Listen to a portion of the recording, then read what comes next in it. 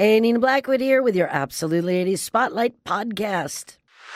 Cyndi Lauper is making the rounds to promote her new album, Bring You to the Brink, and she has been on the CBS Morning Show, Jimmy Kimmel, and even the soap As the World Turns.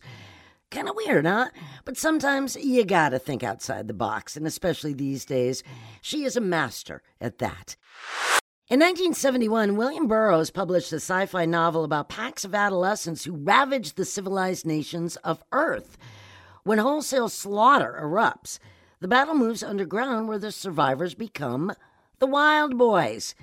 Well, Duran Duran latched onto this with a vengeance, writing the song with a video already in mind, a video that would become the most expensive one ever made at that point.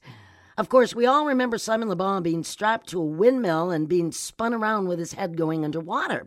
Well, during the shoot, there was a point when he went underwater and he wasn't ready and he nearly drowned. Oh, that's nice.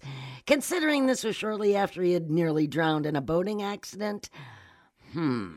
Maybe somebody was trying to tell him something, huh? Stay away from the water. Tears for Fears basically disappeared after the release of the reunion album Everybody Loves a Happy Ending back in 2005, but word has floated to the surface that they're going to be on the German leg of the legendary Night of the Proms tour. That is slated to kick off in late November and run till almost Christmas. Thanks for listening. More 80s news next week with the Absolutely 80s Spotlight podcast. I'm Nina Blackwood.